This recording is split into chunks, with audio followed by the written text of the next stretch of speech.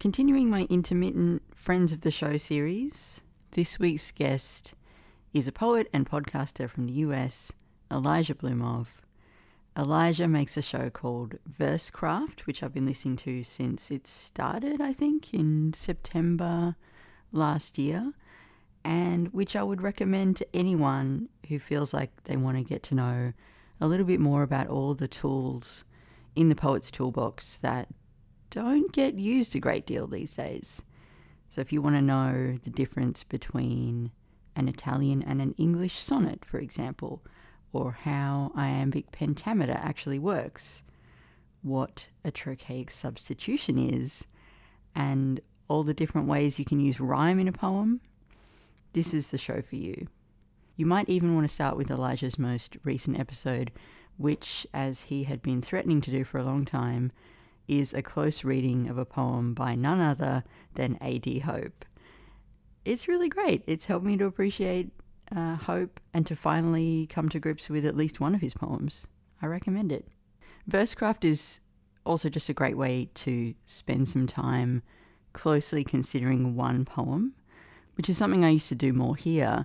It's kind of fallen off a bit over the last couple of years, but I want to try to get back to it, and so that's what we decided to do, at least for the first half of this episode. In terms of our taste, Elijah and I have some overlap, but it took us a little while, a bit of back and forth, to find a poem that we were both excited to dive into and talk about, and what we decided to do in the end was a poem by Gwen Harwood. Harwood's someone who I had always intended to read. Like so many poets in the Australian canon, she's been on my list of people I need to get to for such a long time.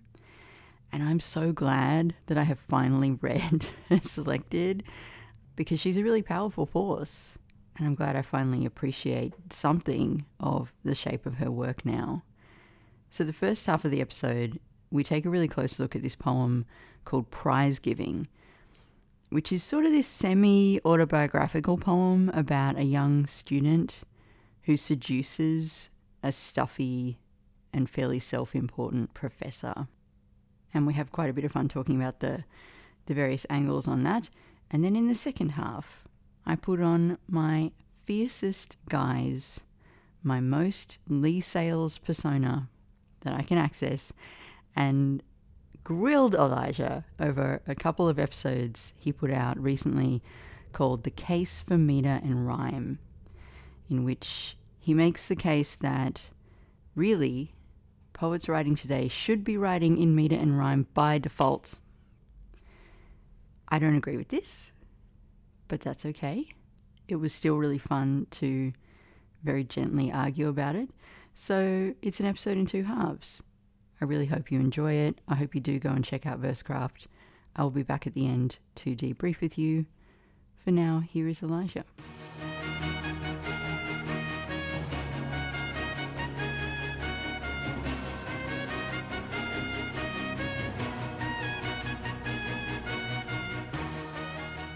Welcome to the program. Let's get down to business. We're serious podcasters now. We're serious podcasters now, and we know everything and can answer all questions. Well, we're actually enemies because you're going to grill me. Yeah, right? Yeah, you're in just so much more trouble than you realize. You got your all black inquisitorial outfit on. Well, I have to wear all black because I live in Melbourne. It's part of the uniform. It's like New York. It likes to think it is. So we both finished our copies of Harwood Selected. I have the 1995 or 6 Angus and Robinson with the beautiful lavender farm on the front. You have some different version, which looked really cool in the picture you sent me. Yeah, I wish if I'd known you were going to pull it out, I would have brought it with me. But well. it has some strange modern art on the cover. I'm not sure what it's from, but yeah, it looked really cool. It's from Carcanet, I think. It's the Carcanet Selected Gwen Harwood. Oh, there you go. What are your overall impressions having read the whole Selected now? It's interesting to see her obsessions, themes that carry through.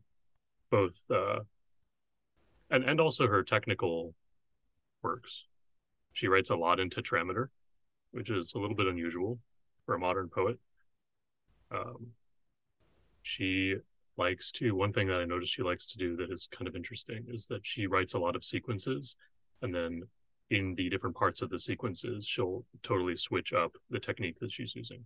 So she'll move from one rhyme scheme to another, or she'll move from not rhyming at all to rhyming, or vice versa, or she'll move from tetrameter to pentameter. And it's interesting. It's almost like she wants to write all of these different poems, but she has this sort of leitmotif that's moving through them, Mm, which I thought was cool. It's interesting how interested she is in Wittgenstein. Wittgenstein pops up all the time, that's definitely and one of the obsessions, isn't it? Yeah. yeah, Wittgenstein and music I think are two that really run through. And there's other things like the ghost of colonialism and feminism and the things which I think she's sort of maybe the first things that you learn about her, I would imagine, if you're getting introduced to her. It seems like Wittgenstein is almost her muse in a way that no other poet seems to be. Although one of the other things that I think is notable about her is how many epistolary poems she writes, or they're not necessarily epistolary, but poems that she dedicates to other contemporary poets. She does that more than any other poet that I've seen in her selected. She's Yeah. always writing and communicating, either in honor of or to or addressing other poets. And she has a very elegiac spirit. She writes a lot of elegies.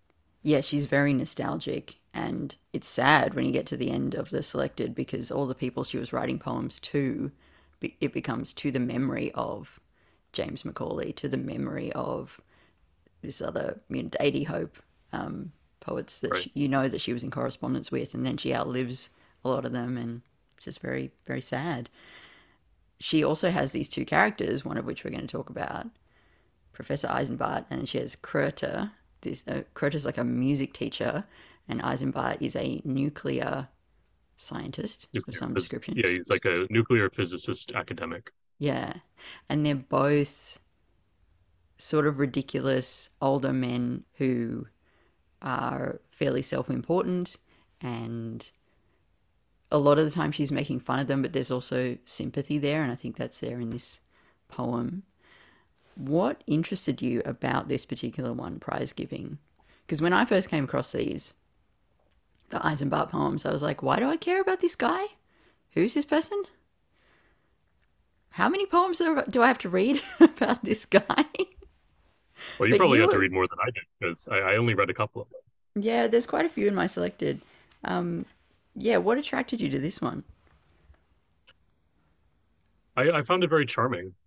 I Because there are a lot of works of art that deal with the agon between the Apollonian and the Dionysian, or order and chaos. And this is just a very kind of sweet take on that. And we can get into it a little later when we're actually looking at the text, but I see I see the Bacchae kind of coming through a little bit in this poem, the Bacchae by Euripides. And that is a terrifying, harrowing play, tragedy. And then this is so much more of a delightful, tongue-in-cheek, flirty, vignette. Mm, And the way that she's able to bring those same, very, cosmic, profound forces into such a bright, sparkling little poem is very cool, I think. yeah, it's got quite a light touch for some pretty big themes. Do you want to give us a bit of a quick overview of the formal techniques that she's using? Yeah, so she is writing in iambic pentameter. She's got sestets, one, two, three, four, five, six, seven sestets So that's a for a total stanza of, of 6 lines. yes, and that's for a total of 42 lines. Hmm. And they rhyme A, B, C, B, C, A. And they rhyme that way all the way through, except for in the sixth sestet, the word strange is not rhymed. And then the word swap is not rhymed, which is the only instance of not rhyming in this poem, which is very interesting. Huh. I didn't notice that. I wasn't looking closely enough. Yeah, well, So, is that a rhyme scheme that she's come up with herself, or is that something that's like pretty standard? no, that I know of, I haven't. This isn't a famous stanza. This isn't like Otava Rima or anything. I think she probably just came up with it and rolled with it. Like sometimes when I'm writing a poem, I will, if I have a first line and then I have a second line, if I'm having trouble using an initial rhyme scheme, I might say, okay, well, I'll go for this other rhyme scheme because the word that rhymes here seems, more effortless or seems like it fits better here. And then you end up coming with a nonce rhyme scheme. And then the challenge becomes, okay, well, you've made your bed, now lay in it. Now you have to figure out how the rest of the poem is going to go with this rhyme scheme. So, So the first couple of stanzas, it's this great setup of this character, Professor Eisenbart, who is pretty much immediately just like not a very sympathetic person. Prize giving. Professor Eisenbart, asked to attend a girls' school speech night as an honoured guest and give the prizes out, rudely declined, but from indifference agreed, when pressed with dry scholastic jokes, to change his mind, to grace their humble platform, and to lend distinction, of a kind not specified, to the occasion. Academic dress became him, as he knew. When he appeared, the girls whirred with an insect nervousness. The head, in humbler black, flapped round and steered her guest, superb in silk and fur, with pride. He's invited to a girls' speech night, and he's like, no, I'm too good for that. But then immediately in the third line is like, actually, you know what, I will come. because I feel he's told he's going to lend distinction of a kind not specified to the occasion, which I love that little joke in the first line of the second stanza. oh, it's interesting because it says that he was convinced by these dry scholastic jokes, and that's so mysterious. Like Yeah, using jokes as a way to persuade someone to do something, it's kind of odd, and there's no clue about what those kinds of jokes might be. Yeah, we're not sure, but what we do know already is that he's vain. Oh yeah, Yeah. and I think the most fruitful way to analyze this poem is to analyze the diction, because I think the diction does so much of the work here, in various ways. Like in the third line already, you have rudely, so already the speaker is making a pretty harsh judgment on Eisenbart. In the next line, you have the word indifference, showing that he's aloof and doesn't really care, and he might be a little bit effete. He's not passionate, and the fact that he's not passionate will run through the whole poem, until the end, when he has his little revelation.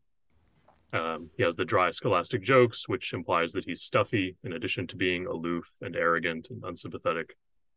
And then because you've already had all that negative information thrown at you, to grace their humble platform is obviously ironic. So she's already, even in that first test, had established a very clear tone and a very clear attitude about the character she's writing about. So it seems to be, very satirical, and those are the expectations that you have. But then it develops into something else, which is what I think makes it really cool.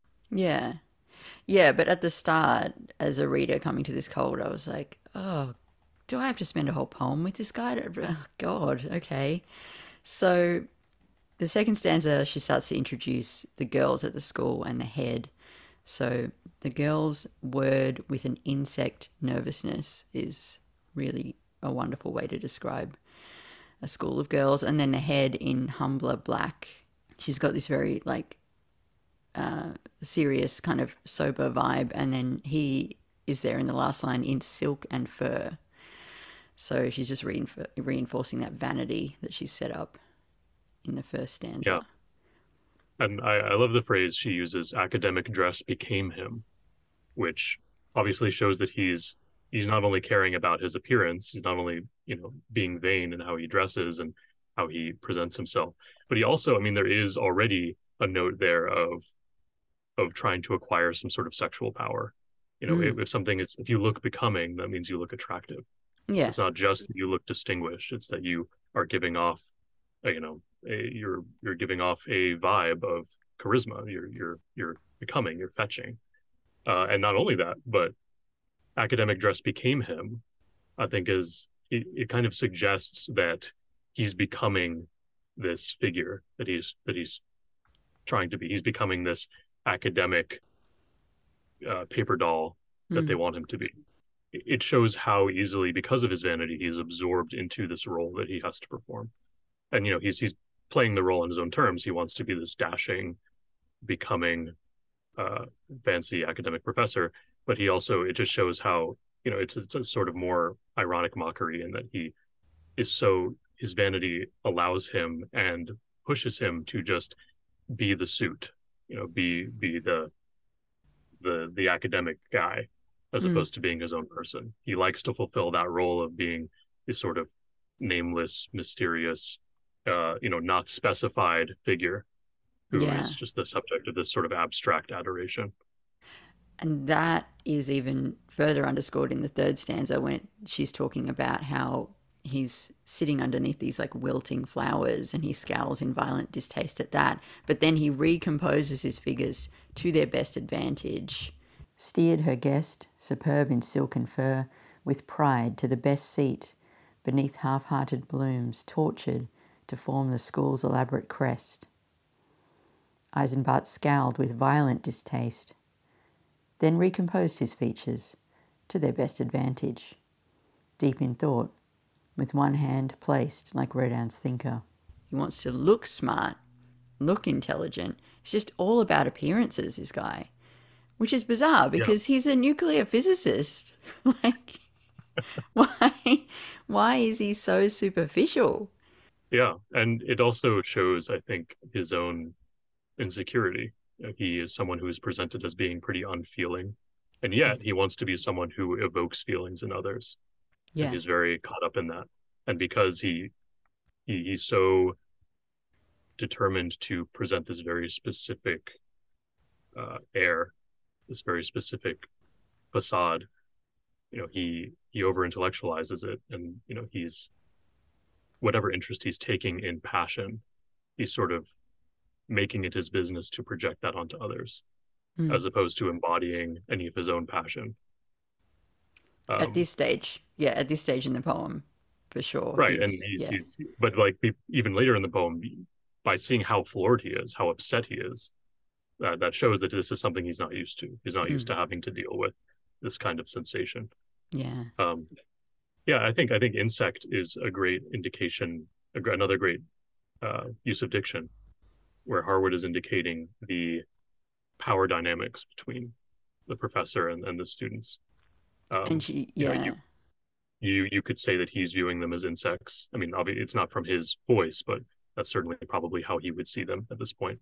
And the girls seem to take that in stride. They're sort of happy to be whirring around as insects, before this grand figure who they're excited to see, maybe. Well, and they hardly exist, really, which is kind of reinforces his sort of view from above. I mean, even when she introduces them again in the fourth stanza, it's this top-down view of like their young heads, the blonde, black, mouse brown. So he watched the room's mosaic of young heads, blonde, black, mouse brown. They bent for their headmistress's opening prayer. But underneath a light, no accident of seating, he felt sure, with Titian hair, one girl sat, grinning at him, her hand bent under her chin in mockery of his own. Right, and mouse brown is another use of diction which links the girls with the vermin, right? Mouse brown with the insects. Yeah. So it's really uncomfortable because this is a girls' school. These are young girls. It gets more uncomfortable as we go further in. But yeah, the view of the girls is not... I think it's very much his point of view. It's not Harwood's point of view, and she's making that really clear. But yeah, it's a little bit icky already. Oh, yeah. Yeah. Oh, yeah. One thing that I thought was neat before we move on is in the last line of the second sestet, where she says pride, and she ends the line with pride. The pride is actually referring to the head of the school. but with the way that the line is arranged next to superb and silken fur, you can't help but attach the word pride to Eisenbart. And so I thought that was just a nifty little technical thing that she did. And then the next line, talking about half-hearted blooms, I think that very much describes Eisenbart himself. He's described as indifferent twice in this poem. And then that half-hearted thing, which he sits beneath, that half-hearted crest, just that symbolizes him. That's sort of the objective correlative is not the right word, but something like that. It's a representation of him. And then it's blooms. It's made of flowers. And then we get some really interesting flower imagery later on in the poem with the rose hot dream. And so that shows the transformation of his half-hearted bloom into something else. So it's a cool continuity there. Cool use of the development of imagery. Yeah. And even though he's the bad guy, we can all also relate to what this feels like, that it's just everybody just has to be there. Nobody wants to be there. But then there is this figure.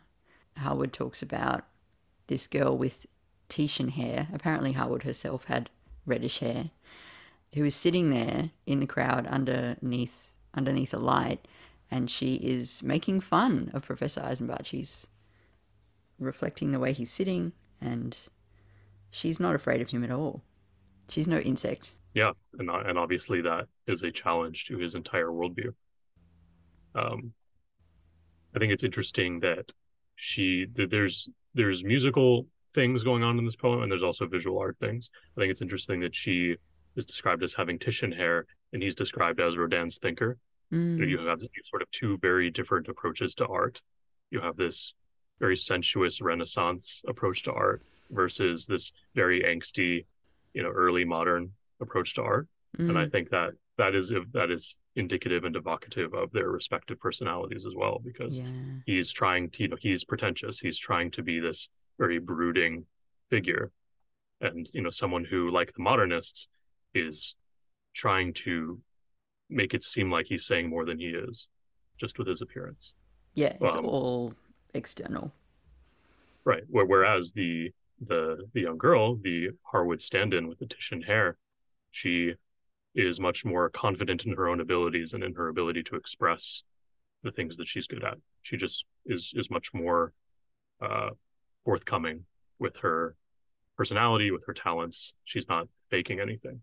Yeah. Speaking of faking, I think that the fact that in the third stanza, he's described as recomposing his features is a very interesting contrast to the Mozart that's then played later, composition and recomposition, where his act, his song that he's playing is this performance of this high and lofty academic.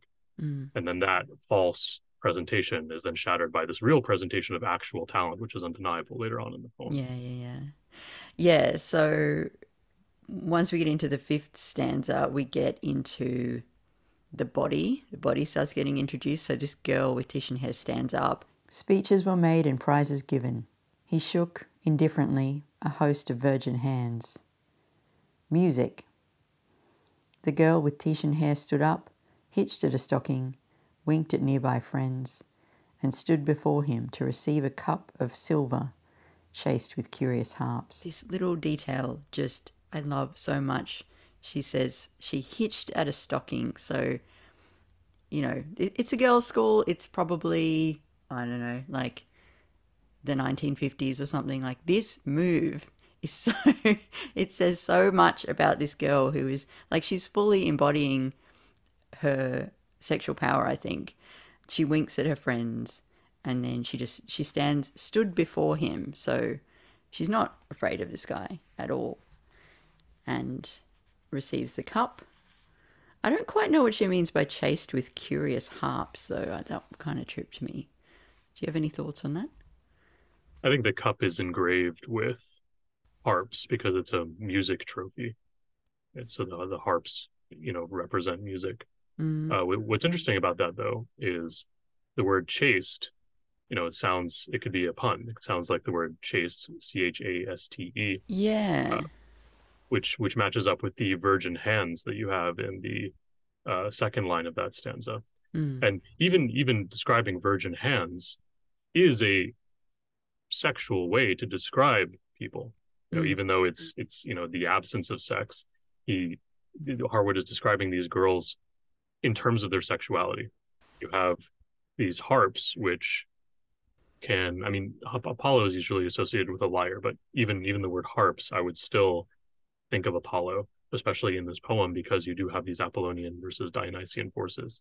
So, it's I would equate Eisenbart with the harps, and there's this verb chasing, and so that reminds me of Apollo and Daphne, where you have Apollo who's lusting after this nymph, young Daphne, who represents nature, and then he chases her, and she eventually turns into a tree. And we don't have any arboreal imagery here or anything like that, but I do think that the combining of chaste with harps and curious, because he is very curious about her, that sort of brings in these suggestions, these possibly Greco-Roman suggestions. Can you give us the Pigs and Bunnies version of Apollo and Dionysus, those people, for people who might not know what Sure. we're talking about? So the Apollonian Dionysian distinction is one that has been understood for a long time, but I think was really only properly framed in those terms as a dichotomy by Nietzsche in The Birth of Tragedy, which was one of Nietzsche's very first books he wrote when he was very influenced by Schopenhauer. He was still teaching classical philology. So it was a work of supposedly classical scholarship, although it wasn't accepted as such. It was really more accepted as a work of poetic philosophy later on. But in that work, he's talking specifically about tragedy. He identifies these two different impulses that are in the world and in people. The Apollonian, so Apollo, represents light and order and clarity and organization, whereas Dionysus represents chaos, darkness, violence, sexuality, ecstasy, whereas Apollo is very much concerned with the ego and the assertion of self. Dionysus is concerned with the loss of self, losing yourself in a concert or an orgy or some kind of ritual. Drinking and dancing until you no longer remember who you are. The Dionysus is scary, but also very attractive. Yeah. And she sets that up so well in the second to last stanza. So Professor Eisenbart has to shake the hand of this young musician, and when they touch, she says, "He took her hand and felt its voltage fling his hold from his calm age and power. Suffered her strange eyes, against reason dark, to take his stare with her to the piano, there to change her casual schoolgirls for a master's air." It gets quite weird in this stanza. Suffered her strange eyes, against reason dark. I guess that means you would expect a redhead to have light eyes, but she has dark eyes for some reason. That's such a great phrase because you can read it so many ways. Yeah. You can read it as, her complexion, you wouldn't think that she would have eyes this color with hair the color or skin the color she has. You can also read it as, she was described earlier as being in the light, and despite being in this very lighted place or this very light position, she has such dark eyes. Then of course you can read it figuratively also, against reason dark, meaning that reason doesn't have access to it. He's coming from the position of reason. He's the Apollonian figure, and he's reaching out, trying to understand her, trying to grasp her. Probably he wants to literally, but also figuratively. He's trying to get her so that he can dominate her. He doesn't like this challenge to his authority, and yet the challenge to his authority is attractive to him because it gives him something to chase. She is not an insect. She's not a mouse. She's not beneath his concern. She's someone who is able to challenge him, and therefore he feels vulnerable and entranced and uncomfortable, but at the same time, he's just furiously drawn to her. So against reason dark. And and that could also mean not only that reason doesn't have access to it, but that her eyes are antagonistic to reason. Her eyes are breaking down the reason that, his reasonable faculties. He's unable to cope. His reason is unable to cope with her eyes. And also you could read it as dark. Like if you say that someone looks at you darkly, it means that they're looking at you almost maliciously or with anger. Yeah. So I think there's that as well. And, I think she's a little bit too playful to be furious at him here. But I think there probably is a sense of hostility, because she can see through him. She can Yeah. see what a joke he is. And she's flirting with him. She owns her sexuality, as you were talking about. And so she is deliberately luring him. But there's also a sort of, I don't know I don't know if her wiles, if her flirtation is at all genuine or if she's just flexing her power. But regardless, she also has this disdain for him, which, might go along with some attraction for him, because attraction is complex like that. Yeah, I don't know. I'm not sure we have any evidence for that yet, but yeah, No, well, so, that's so see, I wouldn't say that she's, romantically engaged by him, but I do think that she herself is proud. And this poem is about prize giving, and I think that she could see him almost like a kind of trophy. Like she wants to capture his attention, that she wants to prove herself equal to him, and maybe also that she could dominate over him. And so, in that sense, at least for this moment, her vanity is presenting her with a scenario where she desires him. And again, I don't mean that romantically necessarily, or even that she thinks he's super hot. Just that she sees him as this trophy that she wants to, assert dominance over, and she wants to own in some way. maybe. But the thing is that I think she already knows that she's dominated him because it says she changes her casual schoolgirls for a master's air. Like she knows that she's better than this guy already, having only just Yeah, yeah, is but mentioned most in this people who meeting. are, I think most people who are proud want to continually show people that they have reasons to be proud of themselves. Mm. I think there are very few people who are swaggering the way this girl swaggers, and who don't want to constantly demonstrate their dominance. I think that's you just. Well, I mean, maybe that's just me, maybe, but I Yeah. feel like that's usually how it goes. Like if you are, and what's interesting is in the last stanza, if you look at, it says summoned by arrogant hands. He forged his rose-hot dream, as Mozart told the fullness of all passion or despair summoned by arrogant hands. The music ended. Eisenbart teased his gown, while others clapped and peered into a trophy which suspended his image upside down. A sage fool, trapped by music in a copper net of hair. I that's so cool because you don't really know who they're talking about. I think Harwood wants you to think that she's talking both about the girl who is, has demonstrated that she is a bit arrogant, but is also talking about Eisenbart because, in the, what is it, one, two, three, four, five, in the fifth stanza, when someone calls music, you know, let's have music, we don't know who that is either. Mm. And so if we interpret this as coming from Eisenbart says music. Then later on, when it says summoned by arrogant hands, then we could read that as Eisenbart, because Eisenbart would have been the summoner. He would have been the one who said music. But you could also read it as the girl who is summoning forth the music because she is the one playing the music. So I Yeah, think you have yeah. arrogant is doing double duty there, applying to both.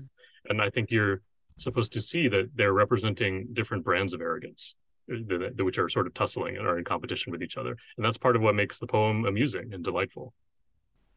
Yeah, it wouldn't be delightful at all if she was somehow subordinate to him. My favourite line in the poem ends that second to last stanza. He forged his rose hot dream. And one of the things I've noticed reading this Harwood selected is that she has this really fantastic ability to come up with like totally new and creative qualifiers like that. Rose hot dream is, I mean, that's a killer. That's an absolute killer to me. Yeah, it really works because you Mm, have the word forged. So you're talking, you have this image of iron getting hot and it does turn more orange and then more red. So there's that element. But then when we talk about rosy cheeks, for instance, we're talking about flush, and usually maybe a flush of sexual desire or of passion. mm. And so there's that element as well. And there's the element of it being a flower, the rose hot dream, which is a development from the half-hearted bloom that we were talking about earlier. So Yeah. again, it's a really elegant formulation because it's working on so many different levels. Yeah, and you told me that Eisenbart translates to grey beard. I also saw it translated as iron beard. So Yeah, maybe it there's something literally it there to literally this. means iron beard, but Right. it's used descriptively to call someone a gray beard. So yeah, that's actually, I didn't think of that. That's true, that he is iron that is getting hot. That's very cool. Well, he doesn't end the poem in a particularly good place. He's suspended upside down in the cup, a sage full trapped by music in a copper net of hair. I really don't understand the net of hair thing at all. I think it's just that he's fascinated by her and attracted to her, and one of the things that makes her noticeable and different from everybody else and attractive to him is her red hair. Oh, it's That's what, her hair. Yeah, okay, I get it now. I yeah. get it. But also though, I looked up copper nets, and copper nets are actually used in the fishing industry because copper has antimicrobial properties. So lichen and uh, I don't know, various microorganisms and mossy stuff doesn't grow on copper. So Ah, it's often used for that purpose. yeah, Which she might have known that too, because she spends a lot of time in these poems, like out fishing in the channel and stuff. It's interesting. yeah, Yeah. So yeah. I was wandering around on Friday and I came across a copy of the new Harwood biography, which I didn't have time to read before this because it's 400 pages, but it looks absolutely delicious. And in parts of it, the biographer talks about this character and how he's actually based on a real person who Harwood had an affair with when she was 18. Wow. So yeah, he's real. Eisenbart is real. Just FYI. But that goes to support my argument that she does feel some attraction for him, right? Because she did end up having an affair with him. She did, yes, but she in the biography at least, the biographer says that Harwood maintains that she seduced this guy, not the other way around. And when she started writing the poems, he was still kind of infatuated and obsessed with her, but she was over him. She was Oh yeah, well, I think she that was over totally it. tracks with the poem. Yeah, I think that they're both seeing each other as conquests, but the girl is she, the ball, she really has the upper hand. She is the one who successfully conquers. And if you're the one who successfully conquers, you're the one who's more likely to leave yeah, because you've done what you set out to do. yeah. It's just not a story you encounter that often. Of just like, I'm trying to think of another example, like in a film or something. I'm sure there are examples that are just not coming to mind right now. But yeah, it's good. It's as much as I don't love this character and these poems, I find a little bit of a slog to get through. I think prize giving, it's the most appealing of them because you get to see her in her full power and you get to see him so like totally defeated at the end. Yeah. You read it as a kind of revenge fantasy.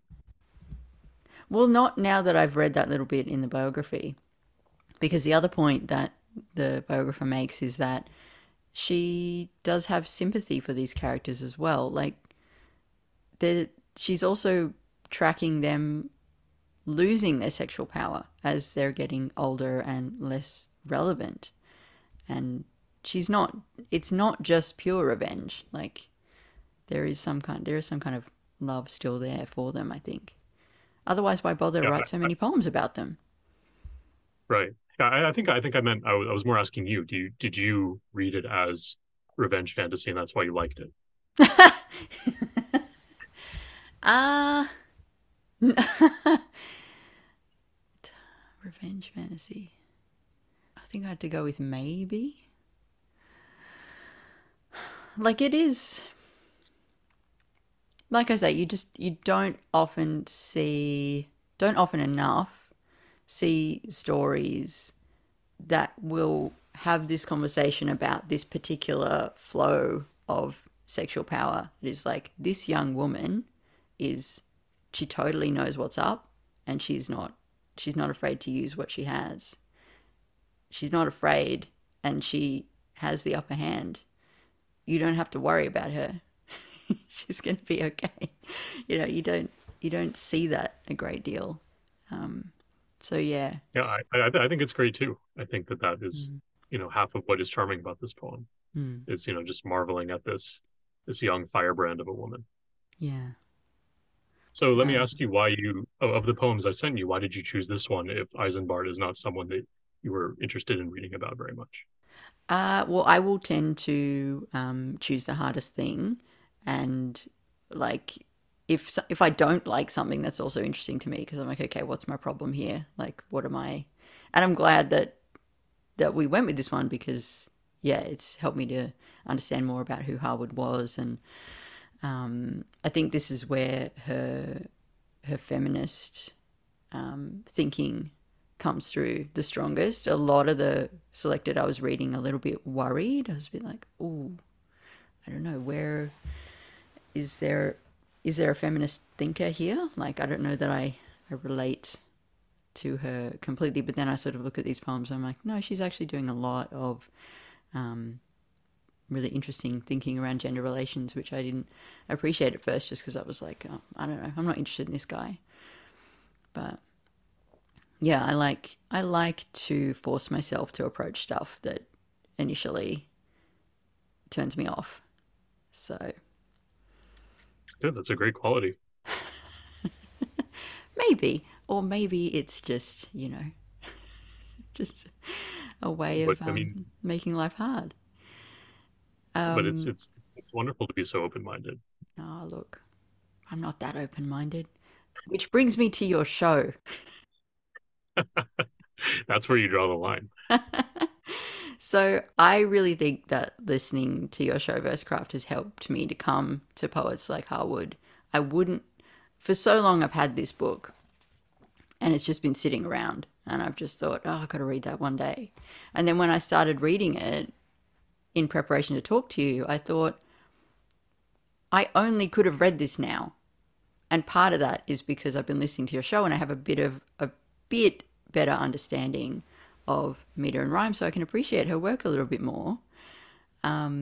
And yesterday I was at the same bookshop and I got a copy of E.A. Robinson and I'm excited to read that. So like you're opening up whole new worlds to me, which is lovely. And I'm excited about that because it is like learning another language, this stuff. And you need to have it reinforced to you. I've done classes in it, but it's not like it sticks unless you continually like return to it and have it reinforced and explained. So That makes me you, so happy to hear.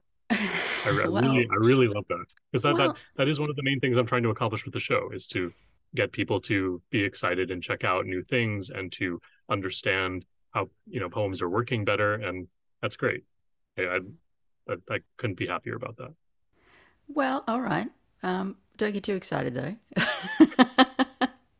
So you were Right, going I along. forgot we're still enemies. Yeah, we're definitely still enemies. So you were going along. You're making episodes that investigate various poems. You look at the structure, the meaning. Every now and again, you would say something, and I'd be like washing up or out walking or something, and I'd be like, "Huh? Wait a minute. What did you mean by that?" And then you come out with this two-parter called "The Case for Meter and Rhyme." Would you like to outline what those episodes were and what your goal was? Oh, sure. I mean, it's a lot of information to sum up, but 3 sentences is all you get. I don't know about that. I don't know if I can stick to that. But it's in two parts, and the first part basically deconstructs and refutes what I have found to be the main arguments against meter and rhyme, the kinds of arguments that free verse poets will give for why they write free verse and why they don't write in meter and rhyme. So I have several different arguments which I address. The argument from freedom, the argument from accessibility, the argument from spontaneity, the argument from natural speech, the argument from organic form, and the argument from modernity.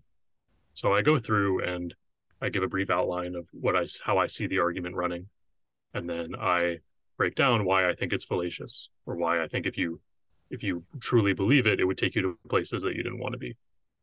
And then in part two, I outline why I think people should, on the positive side, write in meter and rhyme. So I have a number of benefits that I go through, and I talk about um, how meter and rhyme accomplish these benefits, and going through all the different virtues that rounds out the episode. So those virtues include things like compositional mindfulness, musicality, memorability, structural integrity, elusiveness, um, stylistic elevation, and the advocacy of order.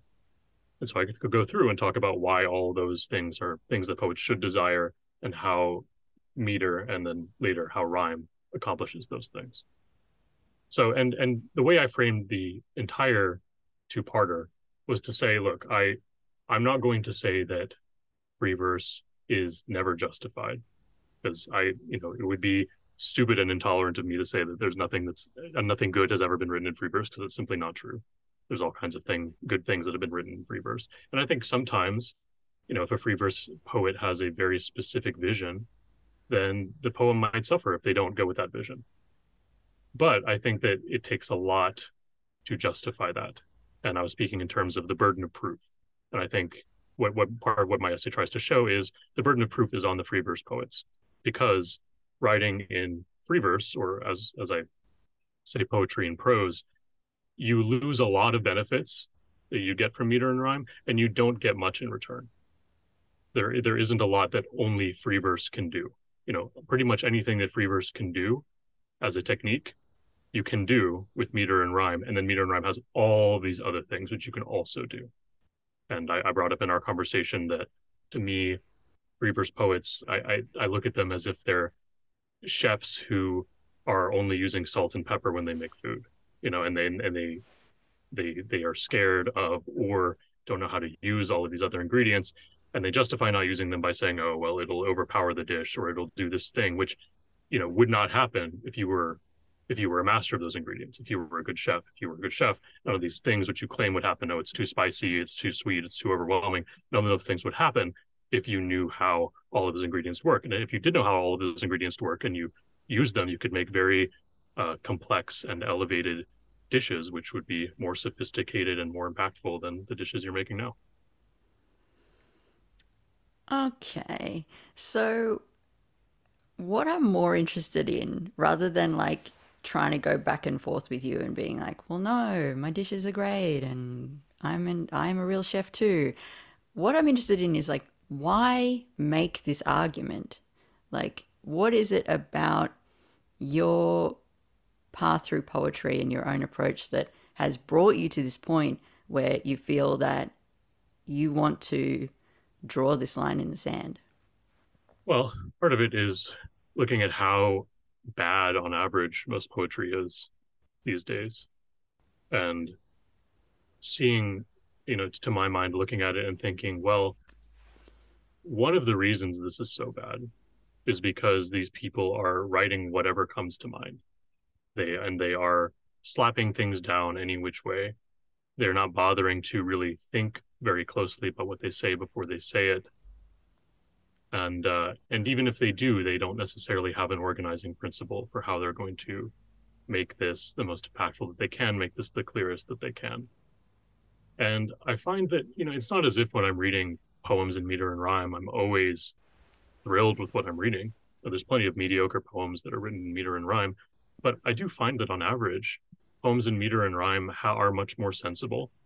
They have a much more clear goal. The structure that you're using in meter and rhyme extends not only to the structure of the words, but the structure of the thought. And, as someone who has transitioned from, initially writing in free verse to writing using meter and rhyme, I've seen the way that there is a compositional difference. And I think that even when you are somebody who, on a broader scale, values order and intelligibility, and beyond order intelligibility, other more Dionysian elements like power and the ability to enchant. I think that writing in meter and rhyme brings all of that in a way that free verse doesn't. I think that meter and rhyme has this deep sonorous and musical potential, which as I've said in the podcast, makes things much more impactful and memorable, and adds layers of semantic information and beauty to what you're writing, and that also extends to and not only do you have those more sensuous elements, but the technical, more Apollonian side of it. You're structuring your thought in a certain way. the way you're developing an argument is more apparent if you are developing an argument in your poem. And all of that adds up to a certain way of writing poetry, which is more sensible, and which, if you believe as I do, that the poet has an obligation to the reader to present thoughts that are as well thought out and wise and clear as possible. I think meter and rhyme, and but that are also impactful. I think meter and rhyme to me is clearly the best way to do that.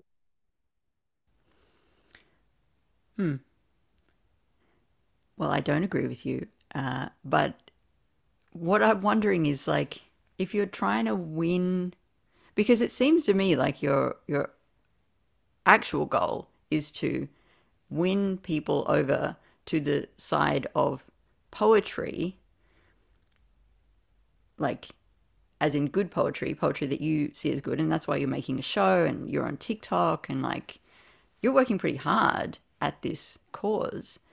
But the thing is, to me, it just seems really self-defeating to like deepen, reintroduce, and then deepen this division, and to say this is creating like bad work, and people need to learn these tools and come over here and make better work. Like, don't you think you're introducing a division that doesn't need to be there? No, I think it does need to be there, because I think that you need a way to measure quality. And this is part of it's not that what I said, outlined an entire way of measuring quality in poetry, because that's not what it was about. But it's beginning to introduce that kind of thinking where are you really considering how you can write the best poetry that you're capable of? And how do you do that? And, those are the questions I want people to think about. I don't expect to automatically convert a bunch of people to writing the way I write or writing in meter and rhyme. But, I do want people to at least consider the question, because I've found that, most free verse poets that I've met, they've never even considered writing in meter and rhyme. They don't know how it works. They don't know anything. They don't even have they can't even make an informed choice about whether to write in meter and rhyme versus free verse, because they couldn't write in meter and rhyme if they wanted to, because they just don't have the tools to do it. And as a result, I think I was talking to a poet just the other night about this, that even if you're totally set on not writing in meter and rhyme, it will still help you in so many ways to know how meter and rhyme work. For one, because as I mentioned in the podcast, if you don't know how meter and rhyme work, you're going to miss so much beauty that's in all of pre-modern poetry. You're not going to be able to read it nearly as well. And you were just talking about how, with more metrical prosodic literacy, you're able to read Gwen Harwood in a way that you weren't able to read before. And, those doors open to people when they take an interest in how meter and rhyme work. And beyond that, when you're writing your own poems, even, as I said, if you're completely into writing free verse poems, if you know how meter works and these other literary tools, they work, then you're going to be so much more cognizant of how your poem sounds, how you can structure it, where you can listen for cadences in a way that you wouldn't before. You have all of these, you've been trained to look for all of these oral and structural elements. And that, I think, can only strengthen your work. So I think that, the point of the episodes is to get people to think, light a fire under people's asses, and get them to really examine their preconceived notions about what poetry is, why they write poetry the way they do. And maybe that will lead some people down the path of, oh, now I've seen the light, now I want to write poetry in meter and rhyme. Great. But I don't expect everyone to do that. But I do hope that people will maybe pay more attention to how meter and rhyme works in poems that are in meter and rhyme. They'll maybe start to experiment with writing in meter and rhyme, see if they like it. And I think that can only lead to good places. Really, what I want is for people to not be just swimming through the ocean of life, doing poetry however they want and being all, just not being critical, just doing whatever they want because that's the way they want to do it. I take poetry very seriously.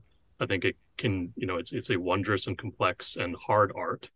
And the more that we think about it, the more we think about how we can make it better, the more we think about how our own craft, how we can use different craft techniques to express ourselves and to express certain subjects, I think that's all good stuff.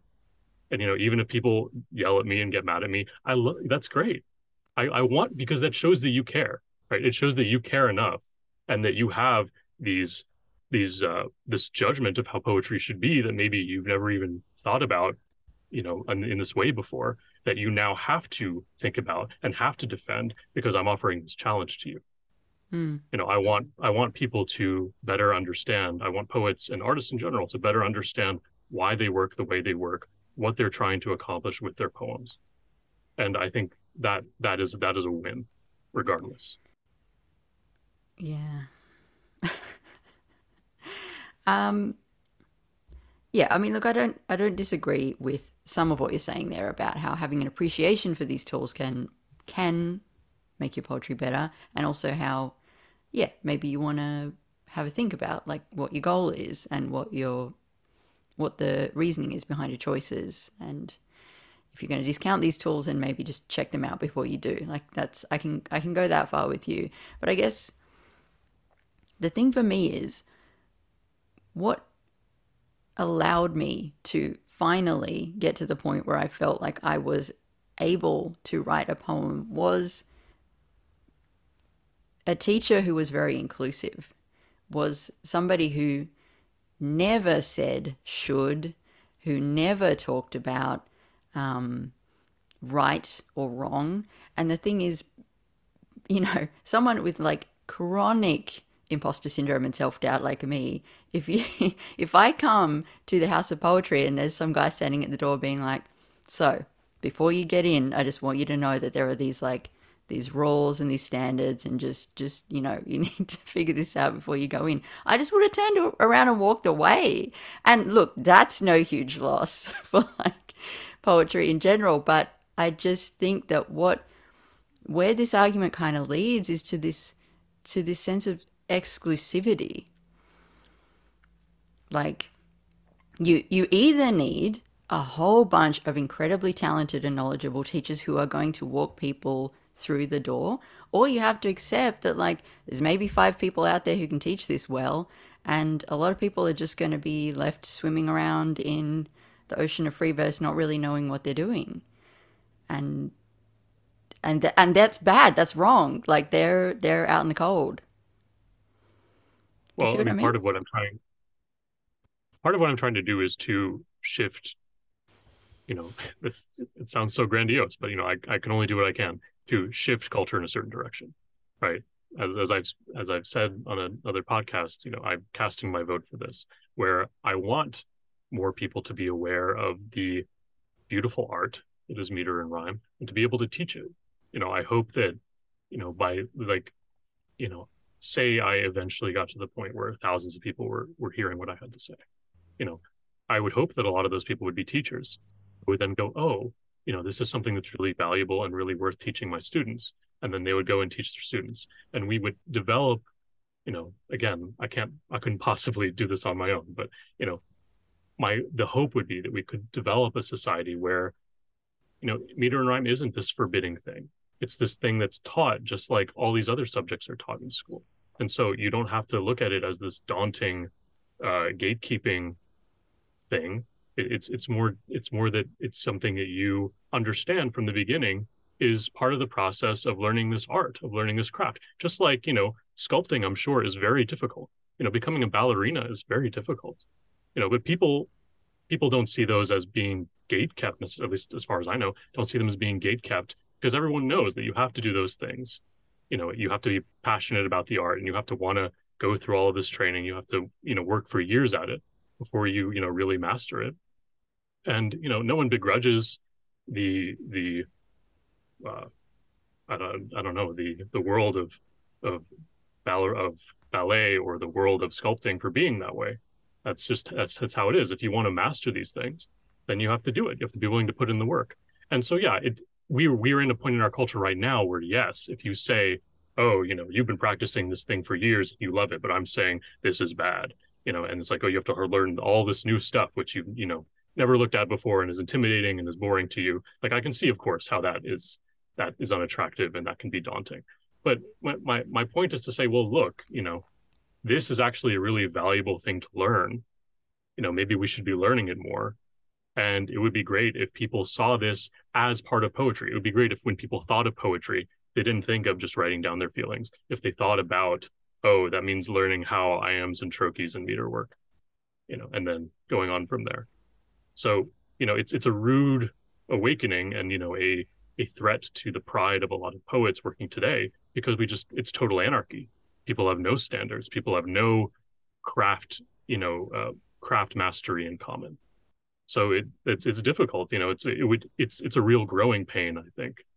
But I want to see a world where people see that poetry is an art worth taking seriously, that takes hard work, and it's accessible to everyone. I want it to be accessible to everyone, but you have to take it seriously, and you have to be willing to put in the effort to get better, and not just assume from the beginning that you can write something down and be a genius, and then that's enough. What other art is like that?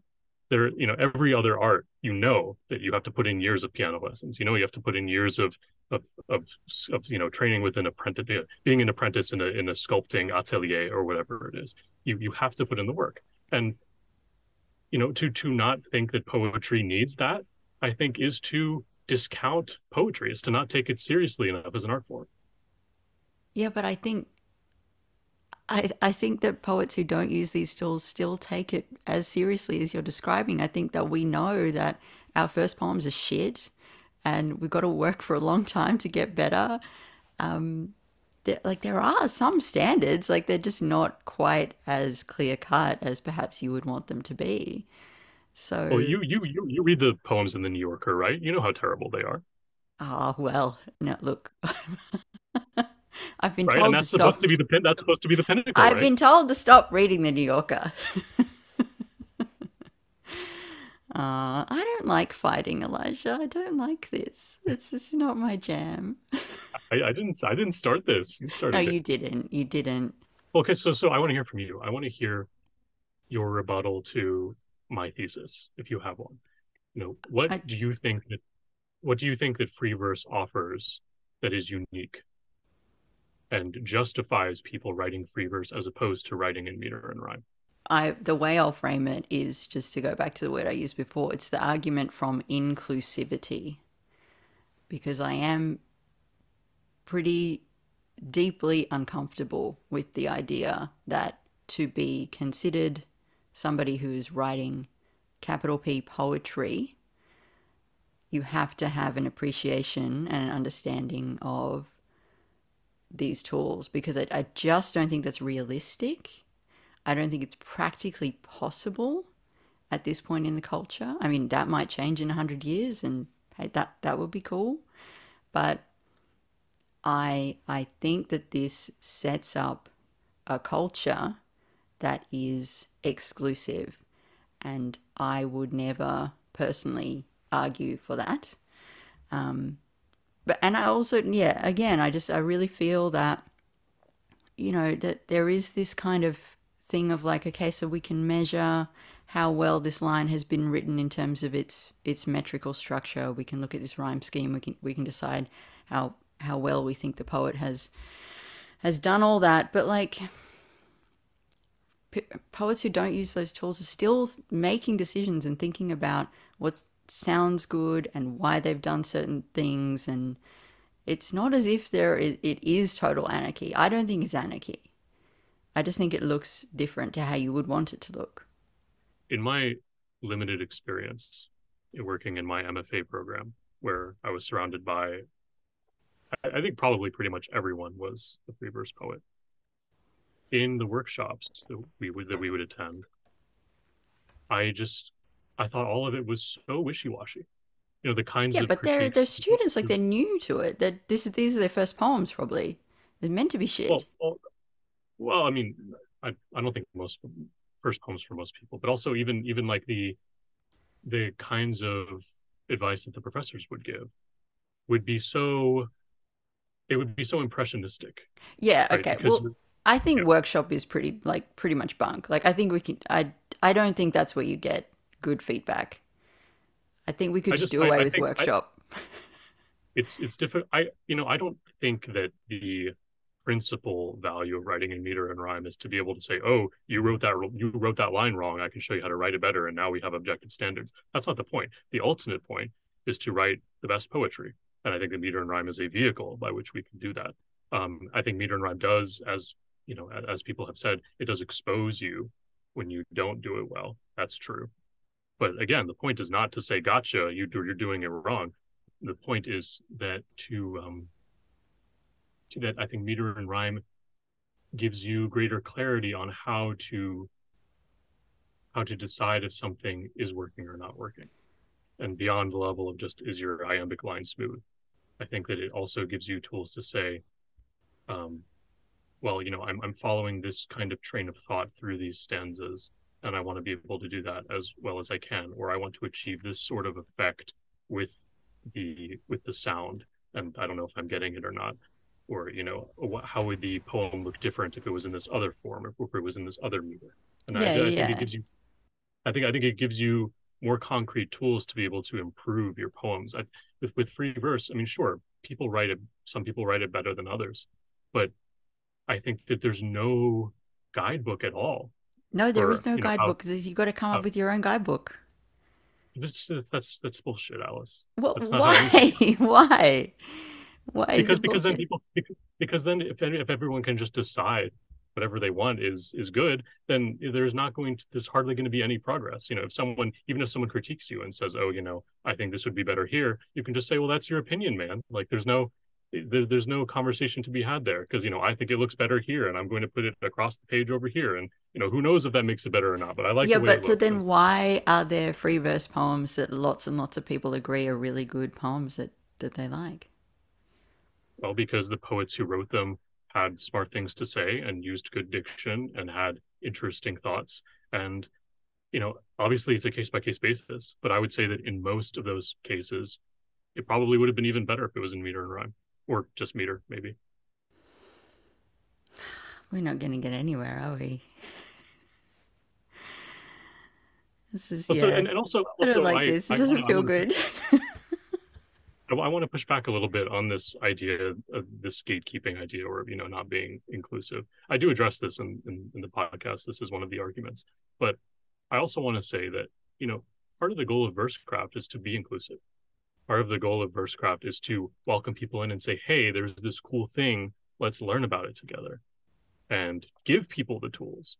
Not say, oh, you don't have the tools, therefore you're not allowed in. It's to say, hey, here are the tools, go out, run with them, figure things out.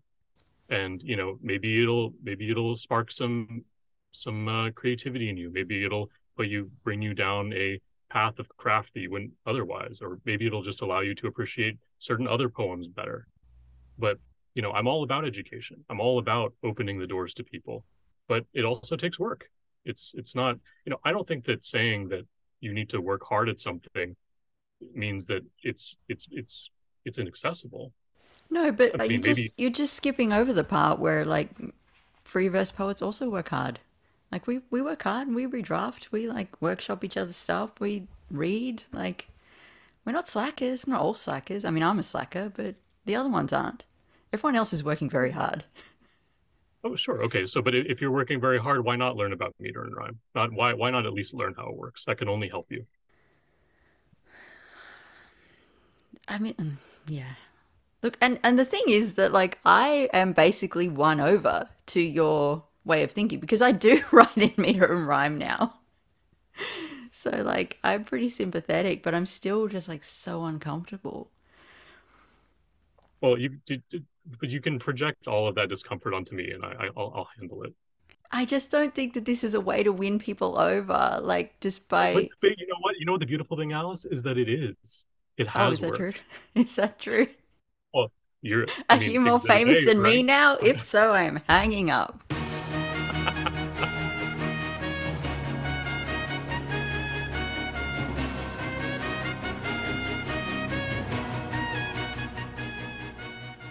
I feel like one of the really unfair things about getting to do the outro is that you get the last word. I get the last word.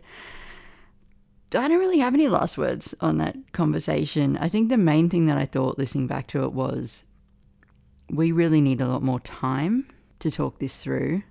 I I just don't know whether I could ever convince Elijah. I don't know that he could convince me, but I'm pretty sure that doesn't matter. The other thing about doing an outro is that you're never really sure who is listening by this point, but it's a pretty safe bet that the guest is still listening. So Elijah, thank you for helping me finally come to Gwen Harwood. It really is, it's a real gift. And also for introducing me to all the other poems you've introduced me to through your show. And look, as much as I hate conflict of any kind, I think you might be one of the few people in the world that I can disagree with that much and still have great affection for. This is a very rare thing. Keep fighting the good fight.